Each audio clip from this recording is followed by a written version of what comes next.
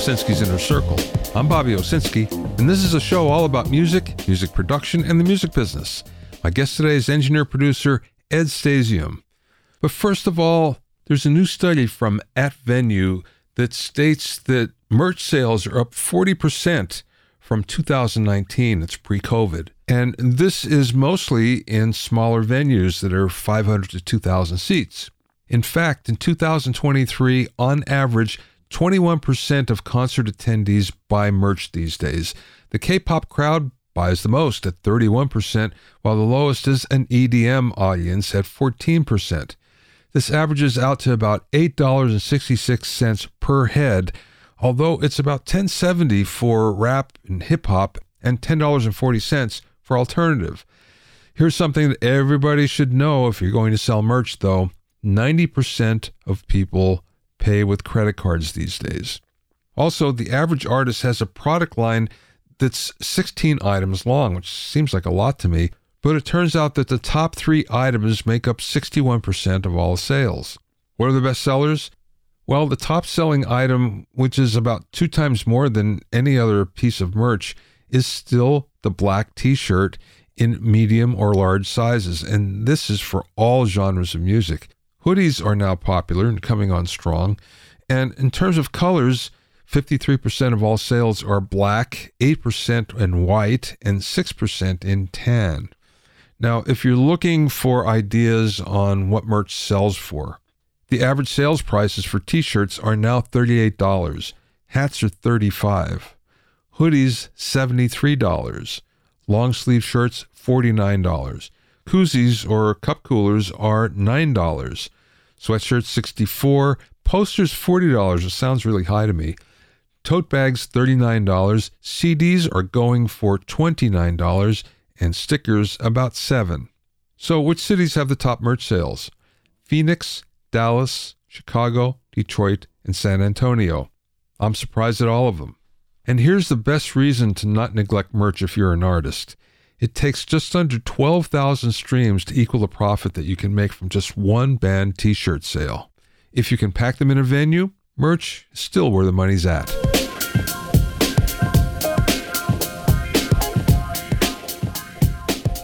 If you have any comments or questions, you can send them to questions@bobbyosinski.com. Also, I'm pleased to announce that the 5th edition of my Recording Engineer's Handbook is now available. It's totally updated and includes new sections on the latest cutting-edge recording technology, multiple ways to mic over 70 different instruments, a new chapter on recording immersive audio, new hitmaker engineer interviews, and much more. To get your copy, go to rebrand.ly/recording handbook. That's rebrand.ly/recording handbook. You can also find it on Amazon and Apple Books. And remember, you can learn all about the latest in music, audio, and production news when you sign up for my newsletter at bobbyosinski.com.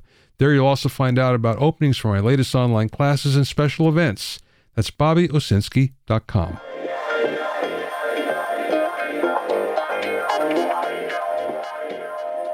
Now, we all love great sounding instruments, especially acoustic instruments, stringed instruments, acoustic guitars, electric guitars. But when it comes to orchestral instruments, there is one brand that is above all others, and it still is kind of like the poster piece for any kind of great sounding instrument, and that's a Stradivarius. For the longest time, everyone thought that the wood was the major contributor to the sound of the instruments. And there's some truth to that because it was actually Ice Age spruce that was used in the 17th century. But then it was determined that maybe that wasn't quite it. So then everyone thought, well, maybe it's a type of varnish. But it turns out the varnish recipes were never much of a secret back then. And since it's been found that varnish is really not a critical element in an instrument's tone from that time period. Well, what's the secret? New research by an international team at the National Taiwan University, these are all research chemists now, they've confirmed that Antonio Stradivari and all the instrument makers of his day treated their instruments with a very unique blend of chemicals, and that's what actually produced the unique sound. What's the secret solution? Well, the findings show that a combination of borax, zinc, copper, and alum, all mixed with some lime water, was used to treat the wood planks before they were shaped into an instrument. Now, this wasn't done for the reason why you might think. This was actually done to prevent worms from eating away the wood, since at that time, worm infestations were really widespread. So they treated all the wood so the worms would stay away. But then it was discovered that the chemicals actually imparted a sweeter tone, plus made the wood harder as well. This was obviously a closely held secret, and it was before the days of patents, so the formula was never written down. That being said, these chemists have finally figured it out. It's been estimated that Stradivari made about 1,200 violins in his lifetime, and he sold them mostly to wealthy customers. Today, there's only about 600 of them that are still remaining. They've sold for a huge amount of money, with the most expensive selling for $20 million in 2022. It turns out that great tone really does have a price.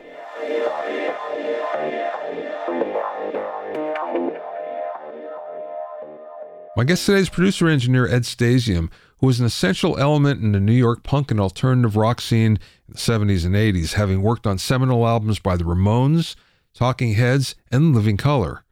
Ed has also worked with a wide range of artists such as Mick Jagger, The Pretenders, Soul Asylum, The Smithereens, Motorhead, Joan Jett, and many more. Ed likes to say that I've seen rock and roll grow up, and indeed it's true, having recorded and mixed his first gold single in 1972 with Gladys Knight and the Pips' Midnight Train to Georgia. After spending time on the staff of New York's well-known media sound getting his feet wet in the music business, Ed became the first staff engineer at the famous Power Station, where he played an intricate part in the design of the room and the choice of equipment. In part one of our two-part interview, we spoke about his early sessions as a musician with some recording legends, his first big studio break, working for Ampeg, and much more. Ed was one of my first guests way back in September of 2014, so it was a good time to catch up. I spoke with him via Zoom from a studio outside of San Diego.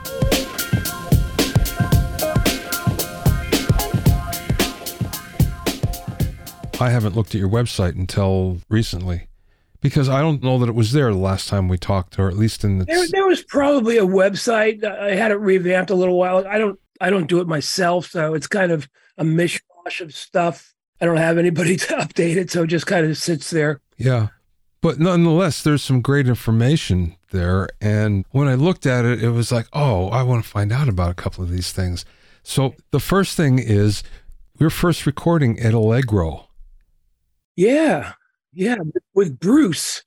Bruce, I don't remember his last name. He did all the Tommy James stuff and Lovin' Spoonful stuff. We were signed to some dodgy record label. I think it was called Parma. I have some singles buried around here somewhere. And it was really, really bad songs written by the keyboard player.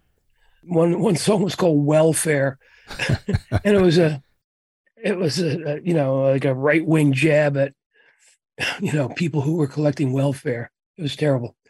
Anyway, it was fun. I got to go to the studio. I never saw the multi-tracks. I don't even know what kind of trackage it was. It was probably 8-track.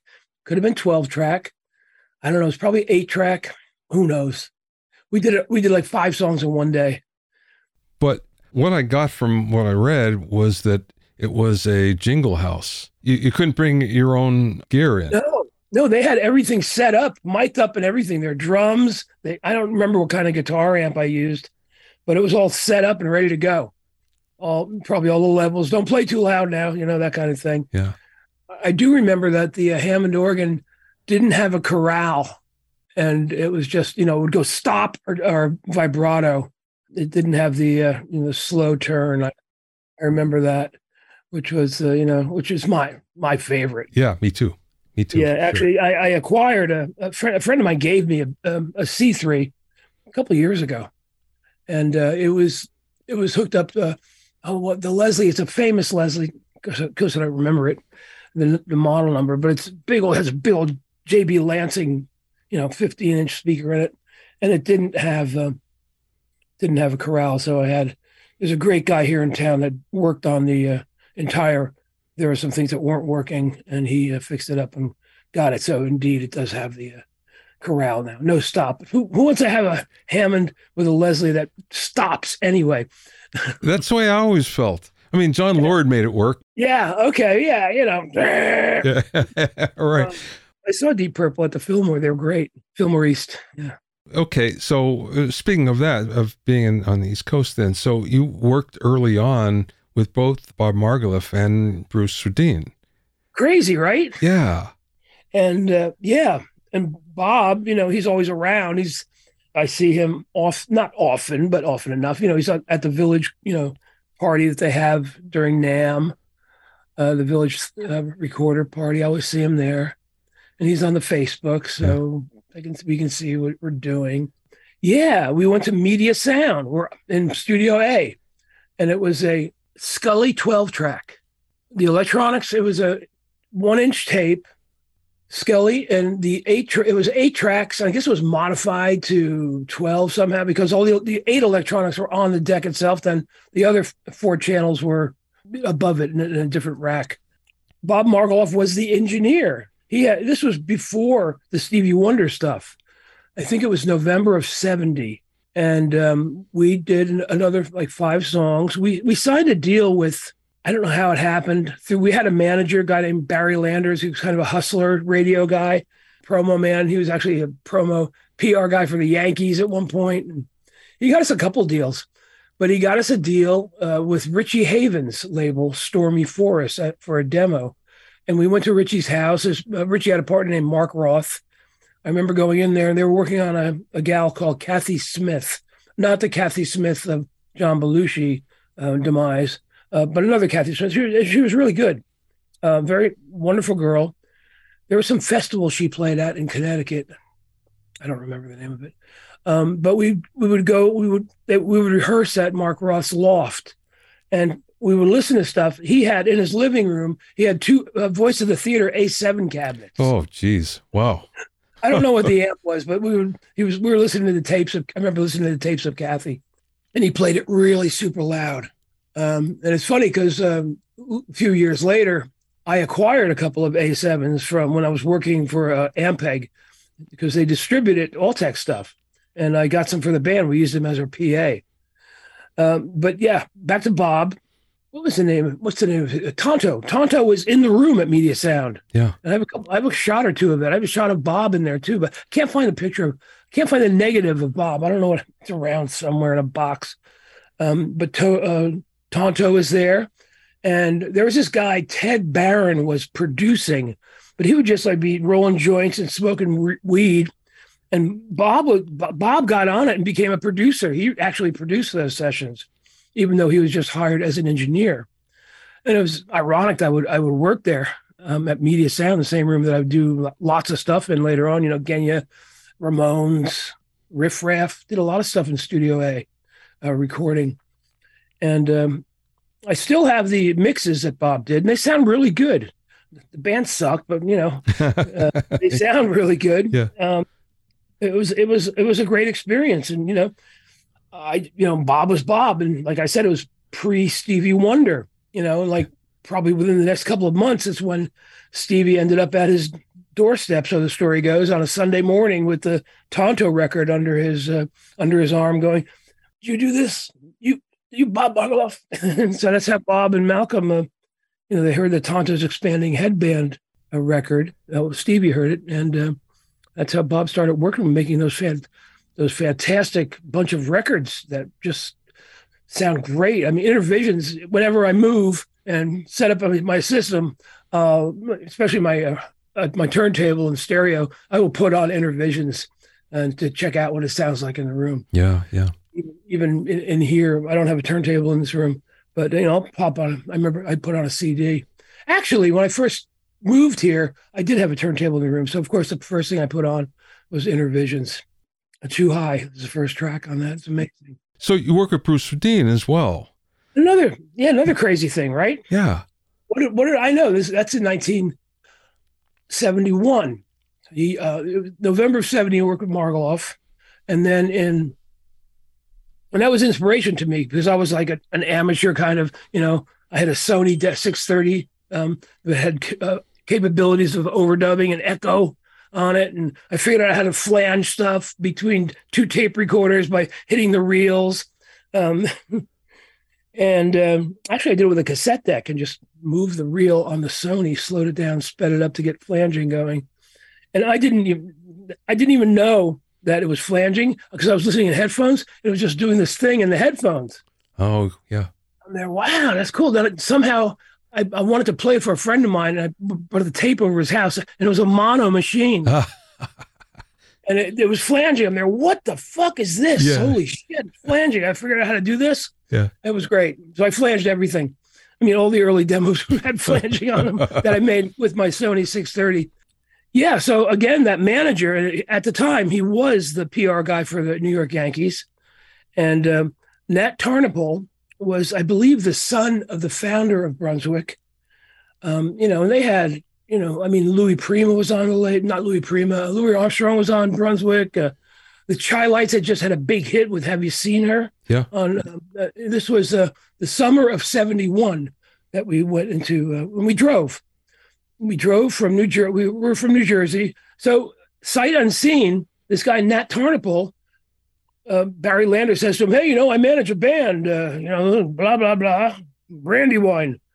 And he's like, oh, well, I have a recording studio in Chicago. Just bring him in. We'll do a record. We'll give him a record deal.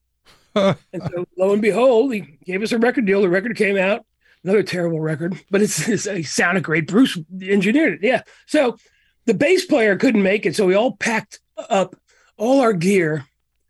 And at the time I had my Strat, my 63 Strat, and a Dan Armstrong acrylic guitar. And we packed everything up. We must have used their amps because we drove out there like in a Plymouth Fury, like a 1960 or 64 Plymouth Fury. And we're all packed in there. The drums were all in there. And it was Albert's car. It broke down on the way to Chicago. Of course. Yeah. Overheated. I have a picture of the car overheated. And we're like going, hey, look at that on the side of the road. And we got there. We stayed at a Holiday Inn. We all slept in the same bed, Yeah. And we're straight guys. We just, drank beer and we camped out. It was for I think it was 3 days. And worked with Bruce. He was great. And I was, and I asked him questions about recording, what's what. I saw the patch bay and, EQ. And I swear I would talk to him about a compressor, but, Bruce was like anti-compressor from what I understand. So that may have come up in another interview about he showed me what a compressor did, but I don't think that ever happened. Must have been somebody else. So, but he was very good about what I was doing with the patch bay. It was a custom console that he made, that he put together. He designed it, put it together in Brunswick Studios. And it was a cool little room. It was the Brunswick Records office, and there was a recording studio there. It was it was fantastic. And I had a blast. It was fun. This guy, Willie Henderson, who produced the Chi-Lites, this black dude, probably in his 30s or something. How old was I? I was like 20. And he produced it. And he was just, cool with everything.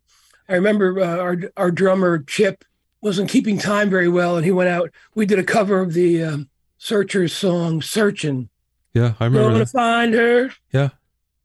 And I remember Willie went out there and stood in front of Chip with a tambourine and played the tambourine. You kind of remember, I haven't listened in a long time, but I remember you can kind of hear the tambourine. It wasn't mic'd up, but you could kind of hear leakage with the tambourine. Yeah.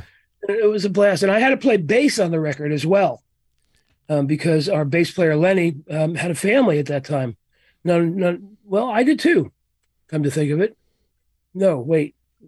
My first wife was pregnant at the time. I went to Chicago, July or August of 71. He was born in October of 71. And of course, you're 20 years old, so you think, this is my big break. I'll go wherever. Yeah, I had plans of being a rock star. I mean, that's, I was in a band, and that was the purpose at that point. I just loved playing guitar, and I was not a good writer though. I didn't write songs, but I could, come up with arrangements and suggestions for parts of songs, licks. I remember we had one song called Shed House where I came up with the big heavy lick kind of cream kind of thing, which is not on that Brandywine album.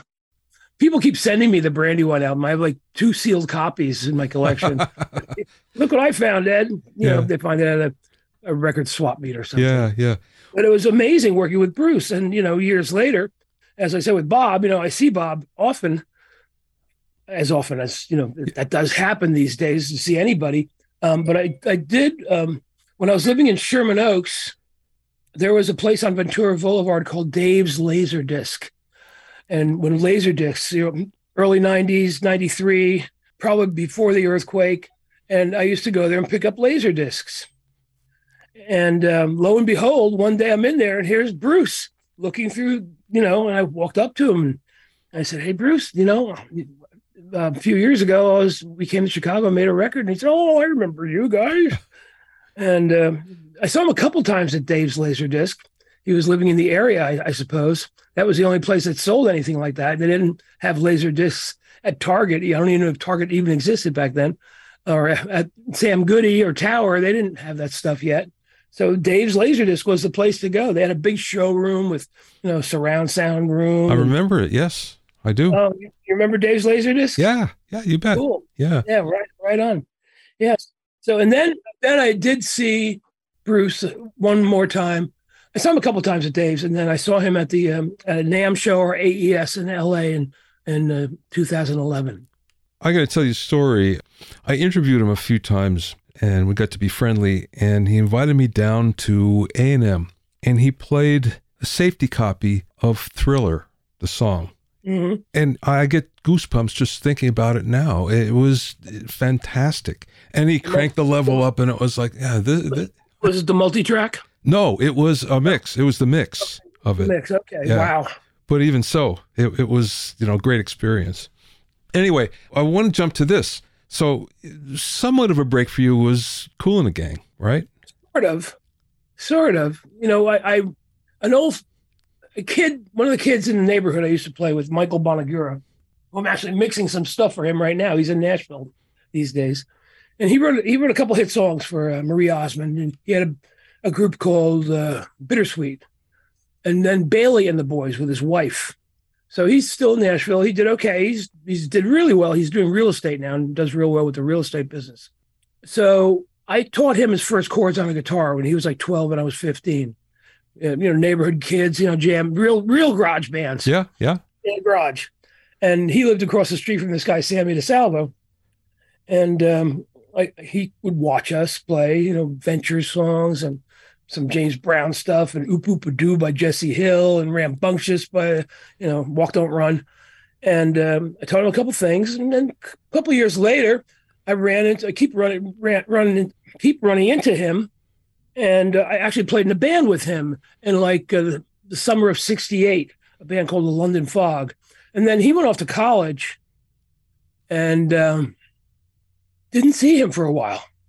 And then in the summer of 1972, I ran into him again. I had, how did this work? I was with my first wife, Jason, my son Jason was new on the block. And we had moved into my parents' basement. I think our house it wasn't the flood yet.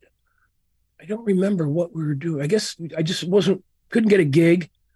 And that's when I was working at Ampeg and living in my parents' basement. And with the last $120 that I had, for some reason I went to a retail store called Bamberger's. I was in there doing something and there were bicycles for sale. And I bought a couple bicycles for myself and my wife. I had no money. It was just a crazy, spontaneous purchase. And we're riding the bicycles in the neighborhood and I bump into Michael Bonagura. "Hey, Mike, what's going on?" He starts talking to me. And it turns out that his dad, Big Mike, rest in peace, was a professor of English at Zarephath College in Zarephath, New Jersey. It was called Alma White University. It was known for letting hippies wear wigs and to get out of the draft because they were a very pacifist organization. And Tony Camello, who I worked, got a gig at his studio. He was building a studio. he was a professor. He was the music professor at Alma White University, Alma White College, whatever it was called. So Mike says, hey, my friend of my dad's is building a studio in New Jersey. He has an engineer that he works with. His name's Tony Bon Jovi. And Tony said that we can go down there and we can record anytime we want. Okay. It was probably early summer of 72. And so I was living at my parents' house with a baby and my wife and my parents with one bathroom. And it took a little while for Tony to get back to us. And of course, I thought, oh, there's a recording studio. It's complete. Well, it wasn't complete. When we finally got there, like there was a console on the floor. It was an old Longeman console that we recorded Midnight Train to Georgia on that console.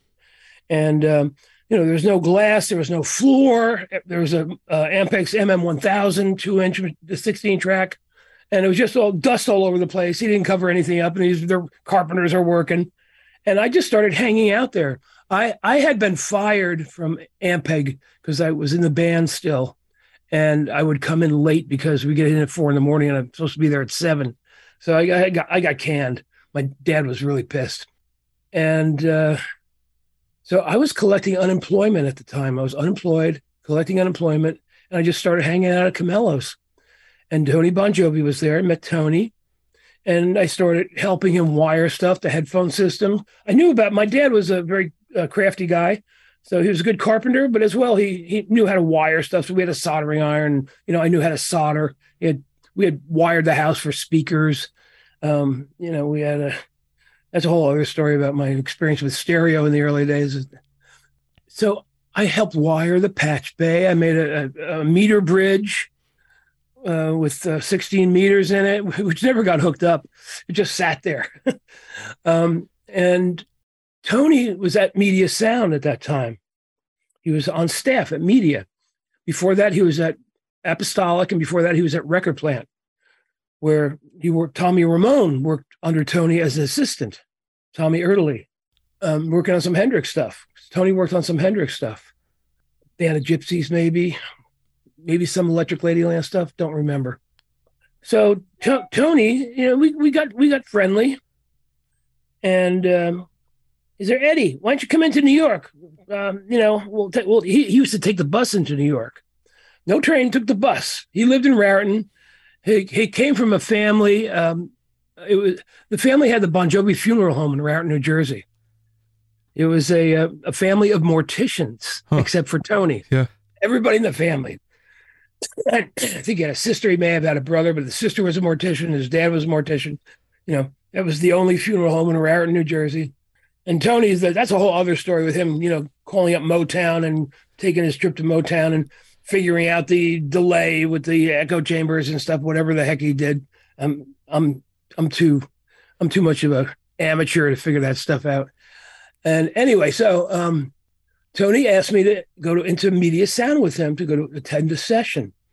And so I drove to New Brunswick. We took the bus from New Brunswick. I drove my car. Actually, at that point, it was like my dad's car, I think, that I had.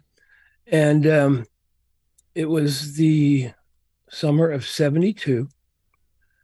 And went into Media Sound with Tony on the bus and got to Media. And it was a Kool and the Gang session. Cool. Great. This is cool, man. This is before they really hit it big. And it was for Delight Records, I think it was, the client. And so I just was watching him hanging out, and I helped him set up some stuff and plug some stuff in. He didn't have an assistant. He just did it himself, and I helped him do it. And we set up the tracking. And okay, let's set up for vocals, Eddie. They did a take in 15 minutes and it was done. Okay, let's go next. I think it was 16 track. There was an Ampex MM1000 there with a really funny remote. And I was watching Tony with the patch bay. So we set up for vocals, and the vocalist goes out there and says, Eddie. Tony goes to me, Eddie, I'm going to go get a sandwich. What kind of sandwich you want? And I remember wanting, I used to love liverwurst on rye with mustard sandwiches from a deli. I don't know which deli he got it from in New York, but I got my liverwurst sandwich. I ordered my liverwurst sandwich, and Tony said, I'll be right back. Do the vocals. And I'm like, what? So here I am doing the vocals with Kool and the Gang. And then he finished the take. He was happy with it. We didn't do any punching in, I don't think. And then he says, I want to do another track. Let's go to another track. I want to do another take. And I'm like, okay, how do I do that? This is before we had finished Camello Studio, Yeah. I had just seen Apache Bay at the Brunswick studios with Bruce, and he explained it to me. So, and I was watching Tony, so I figured it out. And it was very clearly labeled, track 13, track 14. Okay, well, I'll take the output of there was an LA2A involved, I'm sure. Take the output of the LA2A and put it into the next track. So figured that. Then they want to do some percussion. So it was a while. It was like 2 hours or so. And Tony wasn't coming back. I think we did some backing vocals as well. It was 51 years ago. Things were a little vague. Yeah, right. Yeah. So we were like, okay. And so we were finished. We're kind of doing a playback. I was kind of making a rough mix on the desk. And in walks the manager of Media Sound at the time, who was Bob Walters, who would, with Tony, become, the owners of Power Station. They put Power Station together. And, later on, years later, I was the first employee of Power Station, first person on the payroll. Bob Walters walks in. He's saying hi to everybody because Kool and the Gang were a regular client. And Bob was very cordial. I always had a tie on.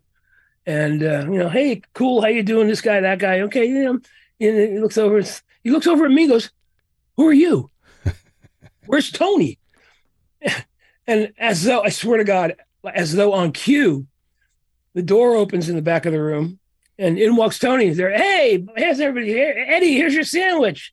And Bob's like, who's this? Who's Eddie? What's he doing here? How come you're not on the session? And Tony's like, he's a great engineer. He knows what he's doing. I had to go do some things. He probably was like, hustling, didn't just get a sandwich. He was probably making deals somewhere in the diner or whatever. Not drug deals, but, music biz deals. And Bob's like, oh, okay, great. That's great. Yeah. So that was my sink or swim moment. I bring that up for a reason, because I had not similar, but connected type of thing with Kool and the Gang as well. Oh. So my band was a rock band, and we were signed to D-Light as the token rock band. As the what band? The token rock band. Rock band. Because everybody else was R&B or, funk or whatever. So they asked us to come down to the studio outside of Philadelphia, which they had built for Kool and the Gang. Oh. And I think the reason why it was there was a lot of the guys were from like the Camden area more than anything. So it wasn't too far for them to get into, this particular studio. It wasn't in Philly. It was outside in the burbs. I can't remember where. Okay. After they had several hits. Yeah, they had hits by this time. Yeah. I think actually it was after Saturday Night Fever even. So it was a nice studio, a nice API desk, and an MCI by that time, JH24. So we go in and we do this record, and while we're there, I become friendly with everybody at the studio, and they find out that I, like you, had a tape recorder and been playing with it, and I had gone to school for electronics, so I knew where everything was going and where all the electrons connected and all that. So they said, hey, do you want to do some demos? And meaning to record some demos for them. Uh-huh. And this was all the stuff that they didn't want to do. And I remember distinctly recording Kool and the Gang's, that their little brothers, they had a band called the KGs. And they were really good, actually. Uh-huh. But that's kind of where I got my start. Where doing, stuff like that in a real studio anyway. Yeah. So I wasn't good at all, but I had no supervision. It was kind of like, oh yeah, you just do this. You must figure it out. Been doing something right, my friend. Yeah. But anyway, I saw that about Kool and the Gang, and I thought, oh, we got a connection here. That's really interesting. That's so funny. Go figure, huh?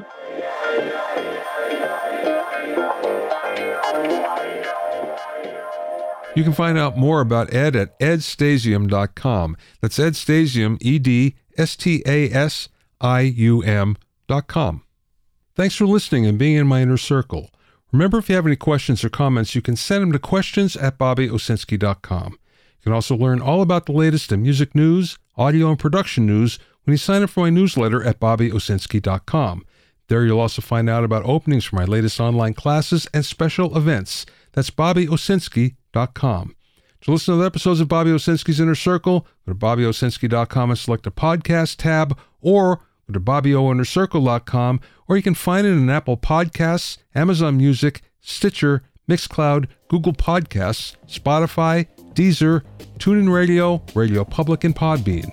At BobbyOwsinski.com and BobbyOInnerCircle.com, you'll also find a sign-up form for my newsletter and for alerts for new podcasts.